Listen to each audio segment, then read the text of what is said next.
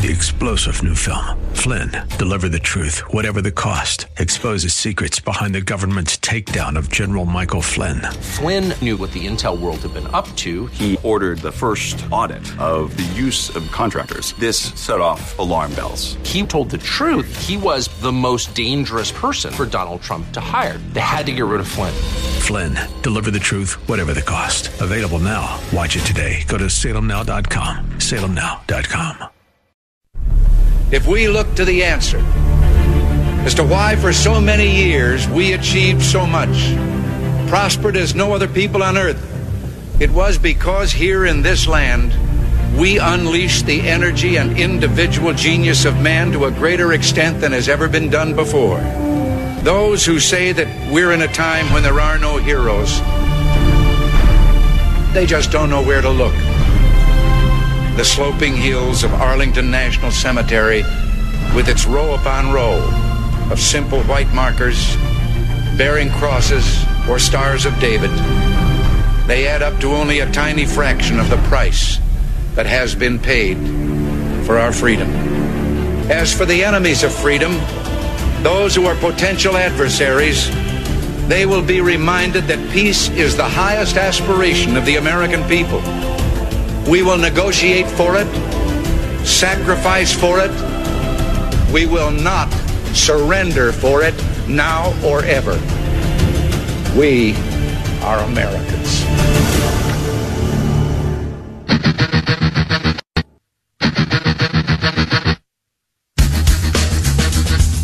This is the Bob Frantz Authority on AM 1420.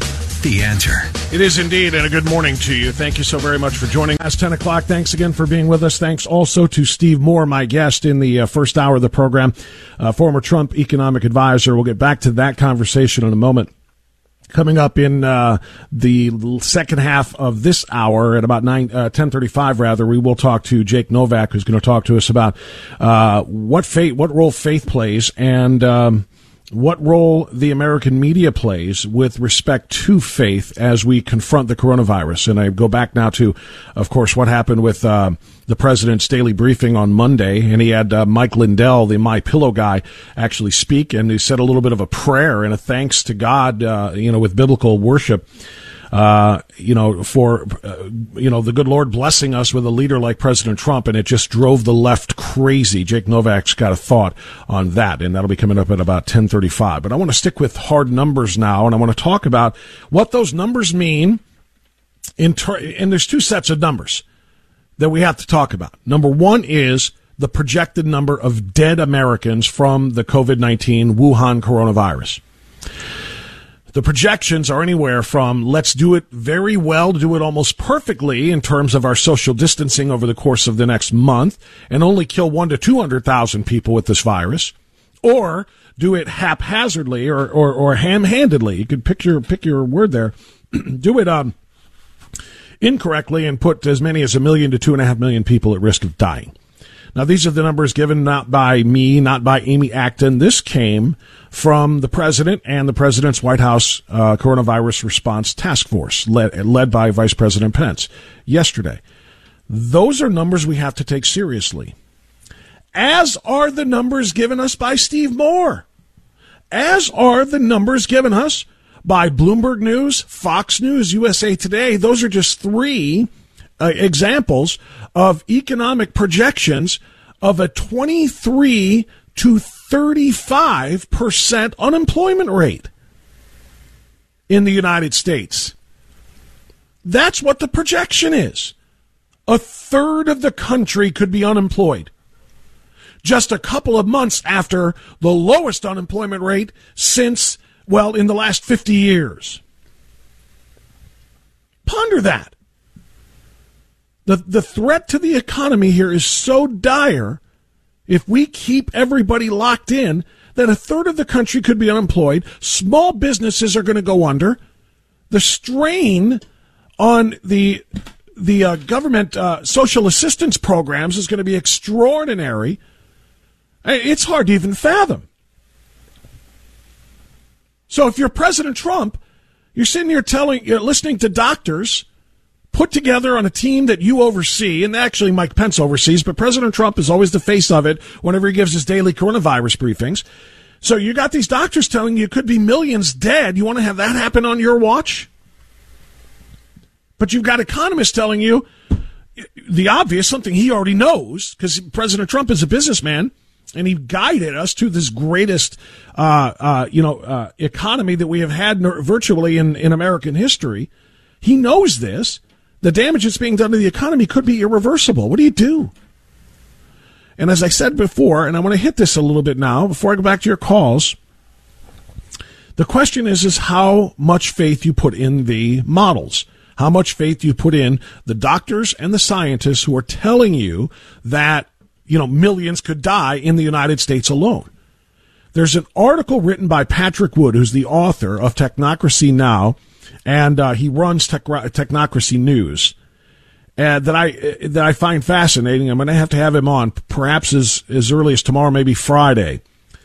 But he wrote an article about the common roots of climate change and COVID-19 hysteria. People want to know just how bad is this virus, and is fighting it worth the destruction of the world economy and the financial system while disrupting the lives of hundreds of millions of people. The story behind the story makes it clear things are seldom as they seem, he writes. In short, when seen through the lens of sustainable development or technocracy, the whole world has just been punked and then panicked into self-destruction over COVID-19. And the culprit? A world-class technocrat in Britain, he writes. Dr. Neil Ferguson is a professor at the Imperial College in London that bills itself as a global university. It's thoroughly steeped in sustainable development and more dedicated to social causes than academic achievement. In fact, Imperial is very well known for its alarmist research reports on climate change, carbon reduction, environmental degradation, loss of biodiversity, etc. The problem with the global warming meme is that it's a tired, worn-out racehorse that much of the world simply ignores. Global warming alarmists have tried every trick in the book to stampede the world into sustainable development. They have knowingly falsified climate data. They have flooded the world with inaccurate academic reports, held world meetings like the Paris Accord in France, threatened and bullied their critics, created a global youth movement to shame leaders into action, etc. All of these strategies have failed to usher in the UN's sustainable development and show little promise for success in the future. What the sustainable development crowd needed was to put their non-performing racehorse, global warming, out to pasture and find a new horse that could finally run and win the race to what the UN calls deep transformation of the entire global economic system. That new horse, according to Patrick Wood and Technocracy Now, Technocracy News, is named COVID-19. So the models, he writes in a much more extended article that I cannot read to you in its entirety, but he writes of the models used for climate change, which of course have all been proven to be wrong, being the same sort of models, not identical, of course, because we're talking about different things, but the same sort of models that are being used to project the worst case scenario when it comes to the Wuhan Chinese coronavirus. So what do you do? What do you do if you're advising the president? That's what I asked Steve Moore. What would you say to the president? And he basically said, well, if we go any further than April 30th, we may not have anything left. So he's saying he's going to tell the president, keep doing what you're doing for a month. But after that, we got to end this thing and get people back to work. If that is the answer, let me ask you, is that the answer? I'll do it that way. Is that the answer? Is April 30th satisfactory for you to say, we'll keep doing what they want us to do for 30 more days, but come May 1st, we've got to get people back to work. Not all at once, but incrementally, particularly in the places that have already passed their quote-unquote peak infection times. Do we need to get people back to work by then? Will that be enough for you to try to balance everything? 216-901-0945, 888-281-1110. We're going first to Houston, Texas. That's right. I've got Will in Houston, who is a Twitter and Facebook friend, listening online in Houston. Hey, Will, how are you, sir? Hey, my friend, how you doing, brother? I'm good, brother. What do you think? Well, man, I'm a faithful person, and as I know you are, and in this time, man, it's kind of strengthening my faith. But as we know, this media, boy, it makes you want to pull your hair out sometimes. You're right about that. And but look, I just had a couple of questions I just want to run by you, just something to ponder on. So, we're hearing now, and I don't know if you heard about this, that the CDC is considering telling everybody, to start using these masks for like public use, daily usage. To wear them out into public whenever you do have to go into public. They're changing their, or at least they're on the verge of announcing a change in policy. So my question is, why the hell? Excuse me, but why is this all of a sudden now a thing? Why? What changed that we shouldn't have been doing this 2-3 weeks ago? Maybe you see what I'm saying? Why now are you saying, okay, well now it may be beneficial? Why wasn't it beneficial 2 or 3 weeks ago?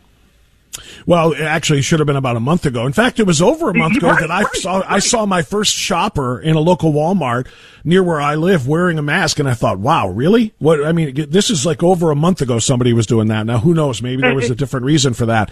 But the government said very directly that will not protect you if you don't have the disease.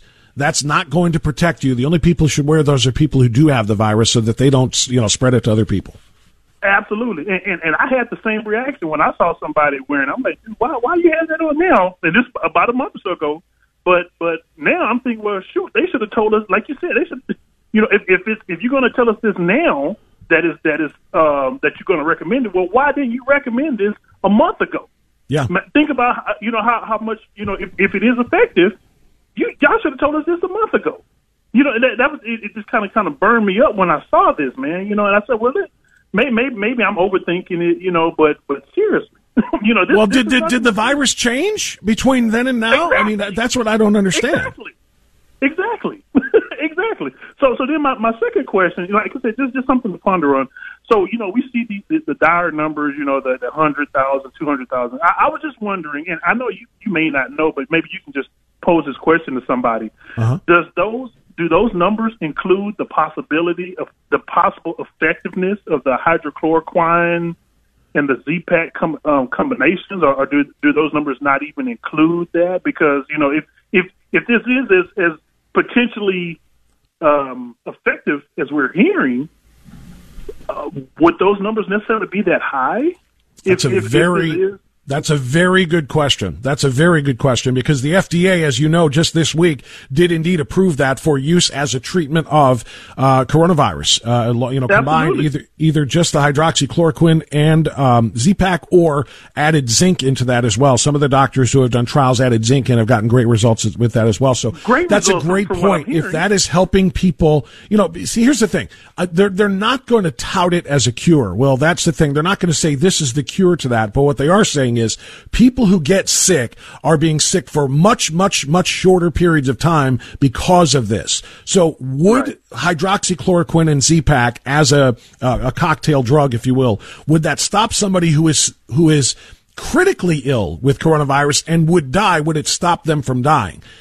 I don't think they're going to go there yet. And I think, the answer, I may be giving an answer I'm not qualified to give, but since you asked, I think they're probably going to say, look, that drug is helping people who get sick but aren't going to die from it to be sick less for a shorter period of time, but it's not going to stop somebody from dying, because then it would be called a cure for coronavirus, and they can't call it that. And they don't want to do that. And they don't want to do that. And I think at the same time, you always want to prepare for the worst. Hope for the best, but prepare for the worst. And so maybe I probably answered my own question. Maybe that's why they may not, include that in those numbers. And that's what President Trump has been doing since the beginning of all of this. He has been hoping for the best, being optimistic, and being aspirational rather than being doom and gloom.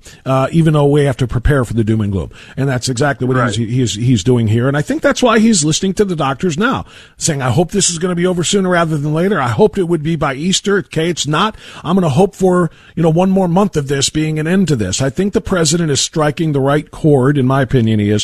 But I think a lot of other people are not. I think a lot of people, other people are hysterical and saying this is going to have to last months and months. What did my guest from Virginia say? They're shut down until the second week of June, not just through April, but they're doing their shelter in place until the second week of June. That would be devastating if that happened across this country. Well, if you can, man, just maybe if you can, maybe just pose that question to somebody. Why the sudden change to the CDC's recommendation about the mask? And if it's effective now, if you're telling us we can do it now, if you're even thinking about recommending it now, why didn't you think about recommending it a month ago? Right. And maybe the answer is because they knew. Maybe the answer is they feared people hoarding them. There would be a huge rush on those, and they would be gone, and nobody would be able to get them for medical, use in the medical facilities because everybody grabbed them like they did toilet paper when they thought we wouldn't be able to get that. Maybe that's why. Yeah, but I don't know. I'm just trying to speculate here, but hey, Will, I got a jet, man. Thanks for the call. I appreciate it. Buddy. It's 10:23. We'll come back with more calls right after this. When we hear the voices sing.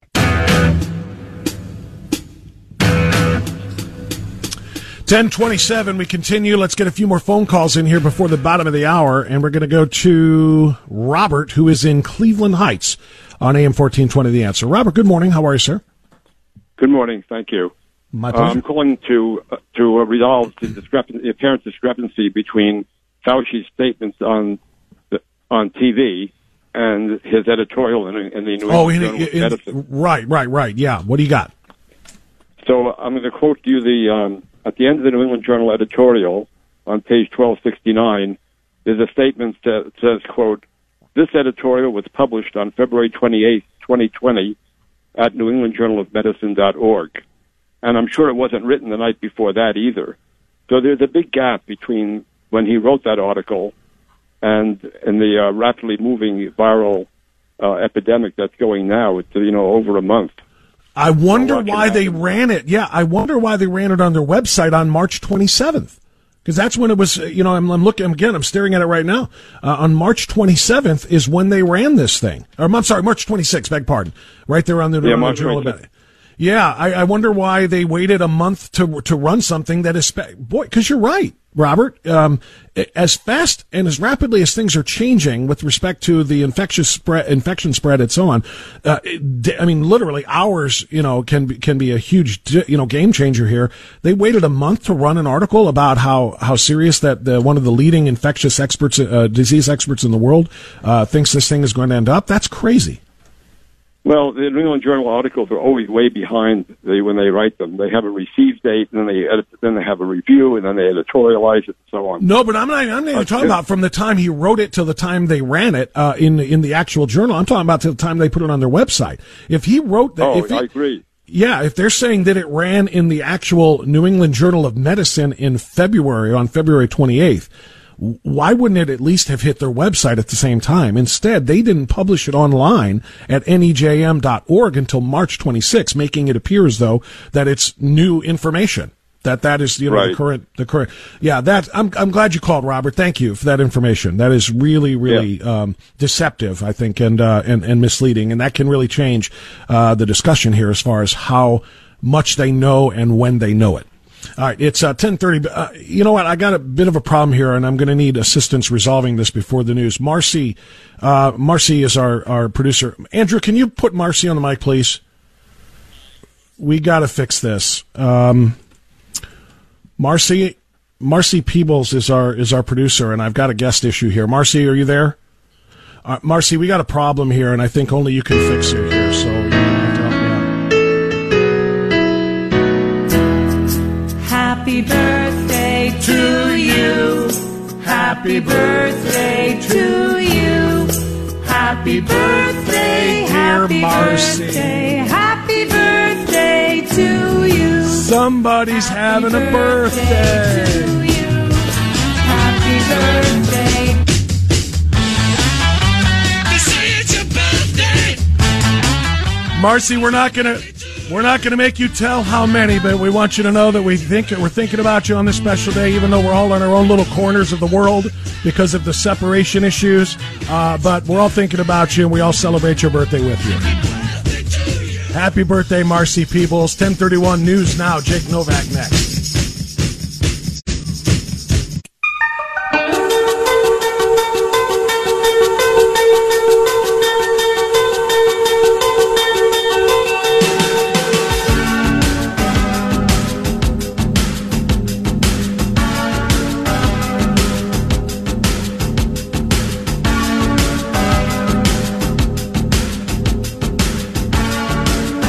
10:36. We continue now on AM 1420, The Answer. So, right now it's all about the science, right? It's all about the science, as it should be. What does medical science tell us? What does historical data tell us? What does the particular elements of this virus tell us is going to be the spread rate, the infection rate, the serious infection rate, and the death rate? And then there's the science of the economy. Economic science is a thing, and trying to determine how long a country can go, an economy can go, with, 75, 80% of its businesses shuttered and its employees not working, only quote-unquote essential businesses allowed to operate. How long that economy can sustain itself, how long it would take to come back, if it is able to at all. That is science. So it is all about the science. But a couple of days ago, Mike Lindell, the CEO and the inventor of MyPillow, who is a sponsor of this show and of this network and this station, and I do the endorsements for Mike Lindell and MyPillow here, and I'm proud to do so because it's a great American-made product, and it really is everything that I tell you it is. But Mike Lindell brought faith into the world of science and dared to quote Scripture during a COVID-19 press briefing from the president. He dared also to thank God for bringing us President Trump for his leadership during this time. And the media lost its collective minds. They really did. The left went into overdrive on social media to criticize both Mike Lindell, Donald Trump, saying things that can't be said on the air. Is there a role for faith? Is there room for faith, if you will, in this discussion? And joining us now to talk about that is Jake Novak. Jake Novak is a CNBC freelance editorial columnist. He's executive producer, or was the executive producer, rather, of the Kudlow Report, now the host of Novak Now. Jake, good to have you on the program. How are you? Thanks so much for having me. I'm okay. No symptoms. I'm fine. That's good. Yeah. Are you based in New York? Yes, I am. On Long Island, though, where obviously it's not as bad as New York City. That is good. So good for you, and of course we'll continue to offer our prayers for yours and everyone there's good health, because that is, of course, in the city, that is the epicenter of this entire thing. More than half of the number of cases now in this country are in New York, which of course is an astounding thing to think about. But let's go back to the issue of faith here, because you have described this situation with Mike Lindell as the Cain effect, and I want you to explain what that means. Well, first off, Bob, it's actually worse than you just described. You're right. The news media and leftists went crazy about Mike Lindell praying and thanking God and doing some Christian prayer. But they were getting on him even before he did that. Remember, there were people in the news media who, even before Lindell started to speak, were saying, "Oh my God, President Trump's going to hand the mic over now to the MyPillow guy." I mean, without even giving, because they were angry that he, I guess that he wasn't a major industry leader or something like that. But yes, then he started to pray, and that made it even worse for them in their minds. And I call this the Cain effect because, we're taught from Sunday school on, or in my case, from yeshiva on, that Cain was jealous, right? He was jealous of Abel. That's why he kills him. And I've always really rejected that teaching, and I've done a lot more research into this, and from people who are very well versed in this, and also just from the context. Cain isn't really jealous. He doesn't want to be Abel. He doesn't want God's grace. He doesn't want to give sacrifices. He's resentful of him. And I think that's what we saw 2 days ago with the MyPillow incident. I think we saw a news media that saw somebody like Mike Lindell, even before he started praying, actually doing something to help the situation, doing more than panic-mongering or telling people a death toll. I think deep down, listen, I've been working in the news media for 26 years. Deep down, there are many days when I come to work or I think about it and I think, gee, am I really doing something enough? Which is why when I write my columns, I really try to focus on solutions and things that we can be doing, as opposed to just telling people a number that anyone can find out. So they see a guy like Mike Lindell who's doing something, rejiggering his factory to produce 50,000 masks or something like that. I think I don't know. I forgot whether that was per day or how often. The goal is 50,000 a day by Friday. So they were in the process of ramping that up. I think 10,000 a day as of the moment that he spoke. But he said the goal is 50,000 a day by Friday. Now that's amazing. Now listen, if you're jealous when you hear that, I think that's actually healthy. When someone is succeeding and making a sacrifice and doing something well, and you're jealous of that person, there's a very good chance that that will spur you to try to do something similar. But that's not what we're seeing. That's not what we saw, with Cain. And the Bible is such a great judger and describes human nature so well. But there are a lot of people who will just resent that. And they'll say, well, maybe he's doing something good, but he only got up on that podium because he gave money to Trump. Or he's just as a Trump supporter, and we really want to hear from the Googles and the GMs and the Fords of the world. I mean, that's resentment, and that's not going to lead you to do anything. That's going to lead you to think, oh, it's all about luck and cronyism that you can't get. And to me, I see this all over the place. I see it a lot with the military and other places, but we really had a stark example. And, Bob, I'm working on a book about what I call the Cain and Abel in America. I'm working on that now. And now I have a great preface. All I need to do is describe what happened 2 days ago, this event that I think a lot of people will remember, to explain what I'm trying to talk about and how dangerous this is. It's been dangerous since the beginning of time. The Bible's always understood this dangerous human nature. It's okay to be jealous and to be inspired and to try to match somebody, but when you're resentful and all you do is trash someone who's achieved something or sacrificed, that's really dangerous. Is that new, Jake, in your observations, this effect?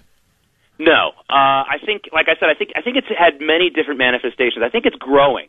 I think it's growing in America for a number of reasons, not the least of which that we have become, listen, we've always had heroes and a celebrity culture in this country. I mean, ask people who remember Babe Ruth. I mean, it's not like we just discovered celebrities and things like that, but there's a lot more celebrity worship in this country than there used to be.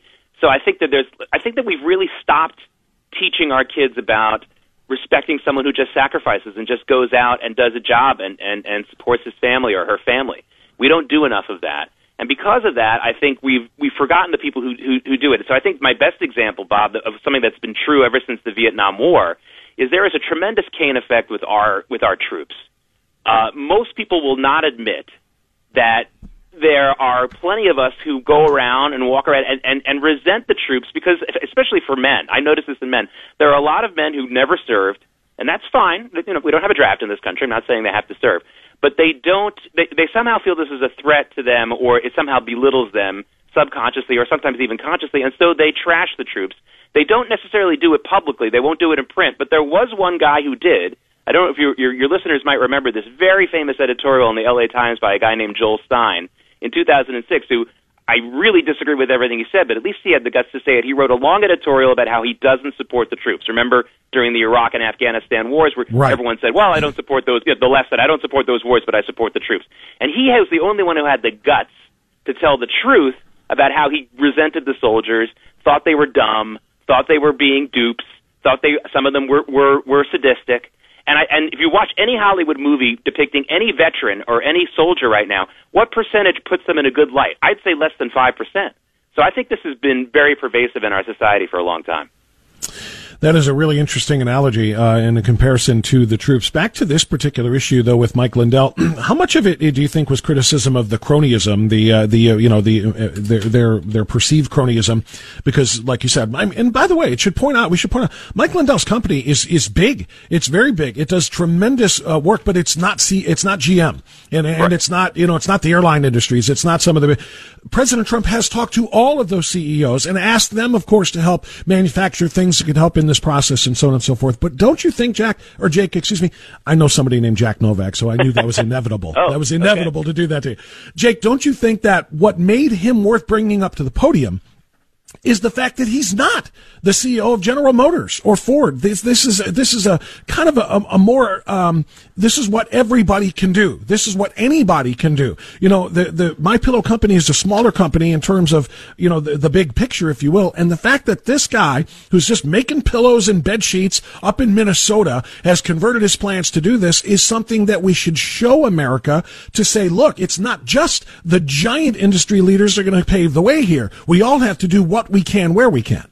Well, you just took the words right out of my mouth. I mean, first of all, remember that the only real hiring in this country, net gain hiring in this country, comes from small to mid-sized businesses. Major corporations, you might be reading about Amazon and Walmart that are doing big-time hiring now, but during your regular economic cycle, major corporations are usually basically neutral. They add zero net jobs to the economy. It's always the smaller and mid-sized businesses that add jobs. So that's one thing. You are absolutely right. And this really, again, accentuates my point. The kind of person who is resentful and wants to push negativity on anybody is going to look at any positive development and always say, well, yeah, Mike Lindell's doing this good thing, but we really need GM and Ford to do it. This isn't enough. As opposed to saying, gee, great, this is great. Most people in this country are actually employed by smaller to mid-sized businesses. If more people do this, we might actually save our economy here and also save the country from this deadly virus. How about that? You don't have to be Pollyanna, Bob. And I know you're not being that way. Right. But you don't have to be a Pollyanna, but you have to say, when you see something positive like this, you have to give it a check mark. But there's another thing going on here, which is the news media and the opponents of President Trump have made it clear from day one that they will attack viciously anyone associated with him, and I'm not just talking about people in his administration, people who donate to him, people who support him. They will be viciously attacked, which, by the way, is a tremendous mistake on their part. You can win a lot of elections in this country by bashing the other side's politicians and leaders. That's fair game since day one. What is really new from what I've seen, and I've been studying this history for a long time, starting with the deplorables comment and things like that, what we're seeing now is very open. Again, it used to be in private, but very open attacking of the voters, of the other guy's voters, of the other candidate's voters, in this case President Trump and his supporters. That used to be a tremendous no-no. You never wanted to do that because you always thought, hey, maybe they'll vote for me next time. And considering the number of people who voted for Obama in 2012 and switched over to President Trump, it's not a crazy idea, right? Voters can change their minds even from radically different camps. That can happen. But the anti-Trump forces have decided to throw that to the wind. And they might have made fun of Mike Lindell. I could see a Saturday Night Live sketch making fun of him praying all the time. That could be all fair game in my opinion. But they're trashing the man. They're saying, they're trying to make it sound like the fact that he recovered from a drug addiction, which is something we should be congratulating him for. They're trying to smear him with that, as if that's like a bad thing that he got over, that he overcame this. This is a new thing in American politics. It's not a new thing in human nature, but it's a new thing in American mainstream politics. And I got to tell you, it's very, very dangerous and very, very concerning. I think that's very well said. Jake Novak, our guest. Jake, really, really great stuff. I appreciate you coming on and sharing the message with us, because you know what, there is a jealousy factor here in play, and it's something that we really are going to have to overcome if we're ever going to really, quote unquote, unite, as everybody says we have to do in times of national crisis. Jake Novak, CNBC.com, freelance editorial columnist, and now, of course, the host of Novak Now. And tell us where people can hear that. Oh, well, that's on the Nachum Segal Network. You can take it, actually, but the best way to find it is to just follow me on Twitter, @JakeNY, and also JakeNovakNews.com is my daily morning business briefing, and I'll have the links for all the programmings. But if you go to @JakeNY, my Twitter feed, I can put up the archives to all the programs. I'm staring at it right now because I am a follower. Great stuff. Jake, thanks so much for coming on. Thanks for having me on, Bob. You got it. 10:49 as we continue on AM 1420 The Answer. Before we take our break, I want to remind you, remember No Safe Spaces when it was in theaters and we were telling you all about it a few months back? No Safe Spaces, the Dennis Prager and Adam Carolla movie that shines a spotlight on how dangerous this country really, really is in terms of how it tries to quash your First Amendment rights. And that's what it is. If the radical left doesn't like you on social media, if they don't like what you have to say in your place of business or your place of worship, they will do whatever they have to do to shut you down. Free expression and free speech isn't really, as protected as you think it is in this country. And that's what No Safe Spaces is all about. And now, the #1 political documentary of 2019 is available for you to watch at home at nosafespaces.com. It's really a great opportunity because it's not in theaters anymore, and even if it was, theaters are all closed now, so it's a great opportunity to watch this as many times as you want at nosafespaces.com. Just to let you know how what people thought of this, it had a 99% approval rating at RottenTomatoes.com. The highest rating for any film last year. That just doesn't happen. No Safe Spaces illustrates how we are exceptional, but how our foundational American values are under attack. And also, more importantly, it's not just about sitting there and griping, what you and we can do to fight back. So Dennis Prager and Adam Carolla, tremendous, tremendous film. Ben Shapiro's in it, Jordan Peterson, Tim Allen, a whole lot of other conservative icons, all showing you how dangerous it is to speak your mind and share ideas in this country if you are not on the left. They do it in an entertaining way and a powerful way. So check it out while you can now. It's at nosafespaces.com. You can watch it there as many times as you want. nosafespaces.com. Back after this.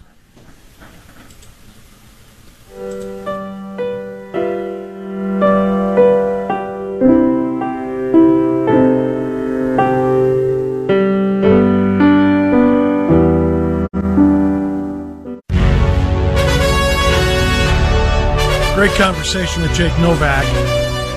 And I'll tell you what, there's still a lot of angles to cover on this, again, from the scientific side, but I really hope people understand that from a faith perspective and from just a humanist perspective, there is a lot of work that needs to be done. There is no reason whatsoever for people to react the way that they do when people are doing whatever they can to help do so. People like Mike Lindell. And by the way, dare I say, each of the two things he did are equally important. He prayed for America and for our leadership. And he's making masks to help keep people safe. Both of them are important. I got a message here real quick before I go to the last couple of calls. This is a report from Gateway Pundit, and they're citing the BBC that perhaps we need to turn our attention not to China, not to Italy, places where it's a disaster, and saying that's, America is shortly behind that. We're going to have that. Perhaps we should turn our attention to Sweden. Sweden has a lower number of coronavirus cases per million people. And I say that, of course, because, the United States has 330 million people. It's far larger. So it's, it's proportional here. They have a lower number of coronavirus cases per million people in Sweden than the United States does. And Sweden did not shut down their country or destroy their economy. Their country remains open for business, and life has gone on with few new restrictions. The political leaders there are placing responsibility upon the individual. The government is largely leaving decisions over self-isolation and social distancing up to the people. BBC reports that almost half of Stockholm's residents are working remotely and the traffic is quieter than usual, but it's all by choice, and businesses continue to operate. Here are the, I want to give all the numbers. It's boring to listen to on the radio, but the number of cases in Sweden is increasing at a slower rate than the U.S., and that, of course, takes into account that the U.S. has ramped up testing this month. But in other words, let's not focus on all of the worst-case scenario. We're going to be just like Italy. We're going to be just like China. We're going to be just like Spain, which is expensive. How about we look at some of the models that are working, and maybe we start thinking about that? Just a thought. Gary in Berea on AM 1420, The Answer. Hi, Gary. Go ahead. Hey, Bob. No less than 7 articles were released starting on Friday through yesterday, talking about the Brits and the French training specially trained scent detection dogs to detect Corona-19. And there's a plan that's been developed here in the United States. This is a very, very simple process. The dogs already exist. All they need to do is be simply imprinted on the actual odor of the Corona-19.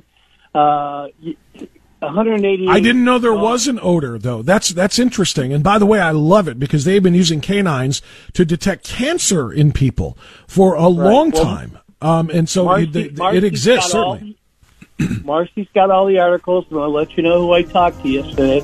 I talked to General Honore. Okay, he said this is crazy good. He's actually now trying to make contacts with people in the Army about how we can get the program started there and wherever. I've submitted a plan to the state of Ohio. They poo-pooed it. I've been in contact with Health and Human Services. Right. I tell you, who has gotten back with me is Jim Jordan's office. And they're trying to do everything they can to get the thing implemented. Gary, I got to go here because we're going to get cut off by the end of the show, but I'm glad you called me to tell me that. How about that? Forget about all the invasive testing. Let a dog take a sniff and tell you whether or not you're infected. What a wonderful thing that would be. I appreciate it. Thanks so much for the call. We're out of time. Mike Gallagher's next. Enjoy your day.